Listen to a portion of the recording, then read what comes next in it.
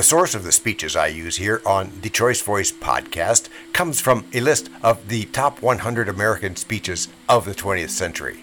This list is compiled by researchers at the University of Wisconsin-Madison and Texas A&M University, among other places. It reflects the opinions of 137 leading scholars of American public address.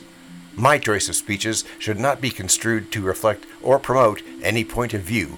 They are simply considered great speeches. Today's speech is by Robert F. Kennedy, the remarks on the assassination of Martin Luther King, Jr., delivered on the 4th of April, 1968 in Indianapolis, Indiana. Ladies and gentlemen, I'm only going to talk to you just for a minute or so this evening because I have some very sad news for all of you. Could you lower those signs, please? I have some very sad news for all of you, and I think sad news for all of our fellow citizens and people who love peace all over the world. And that is that Martin Luther King was shot and was killed tonight in Memphis, Tennessee. Martin Luther King dedicated his life to love and to justice between fellow human beings. He died in the cause of that effort. In this difficult day, in this difficult time for the United States, it's perhaps well to ask what kind of a nation we are and what direction we want to move in. For those of you who are black, considering the evidence evidently is that there were white people who were responsible, you can be filled with bitterness and with hatred and a desire for revenge. We can move in that direction as a country, in greater polarization, black people amongst blacks and white amongst whites, filled with a hatred toward one another. Or we can make an effort, as Martin Luther King did, to understand and to comprehend and replace that violence, that stain of bloodshed that is spread across our land, with an effort to understand, compassion, and love. For those of you who are black and are tempted to be filled with hatred and mistrust of the injustice of such an act against all white people, I would only say that I can also feel in my own heart the same kind of feeling. I had a member of my family killed, but he was killed by a white man. But we have to make an effort in the United States. We have to make an effort to understand, to get beyond, or go beyond these rather difficult times. My favorite poet was Aeschylus, and he once wrote, "Even in our sleep, pain which cannot forget falls drop by drop upon the heart until, in our own despair, against our will, comes wisdom through the awful grace of God." What we need in the United States is not division. What we need in the United States is not hatred.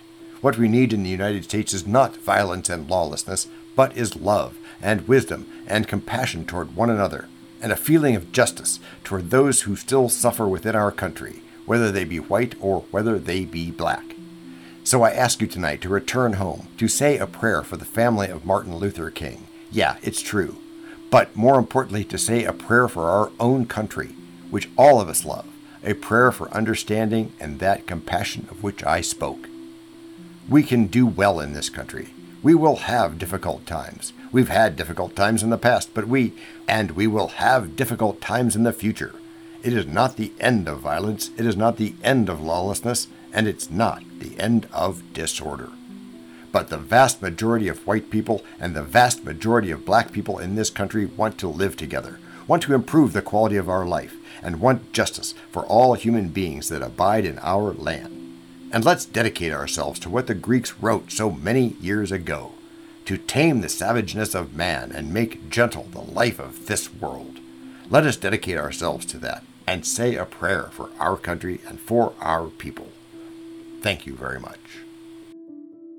This podcast and our other podcast are productions of Little Red Hen Industries. The supporting cast who helps me bake the bread includes Techno-King, John C. Brandy, Fact Checker Abraham Lincoln, French consultant Virginia Mitchell, media expert Favor Obasi Ike, psychologist Sigmund Freud, rabbit hole advisor Dr. Marg Parrott, sound designer Guglielmo Marconi, Spanish consultant Cameron J.K. Brandy, videographer Alfred Hitchcock, Audio props go to Les Paul. Inspiration goes to Napoleon Hill, Earl Nightingale, and Bob Proctor. Also, we have a website, and you can subscribe to both podcasts. You can even send us a video, audio, or text message. But, of course, you'll have to head to the show notes, either on your phone or on the web, to actually get links and stuff. I mean, I could read the URLs where you can subscribe, support, or leave one of those video or audio messages, but you really don't want me to do that.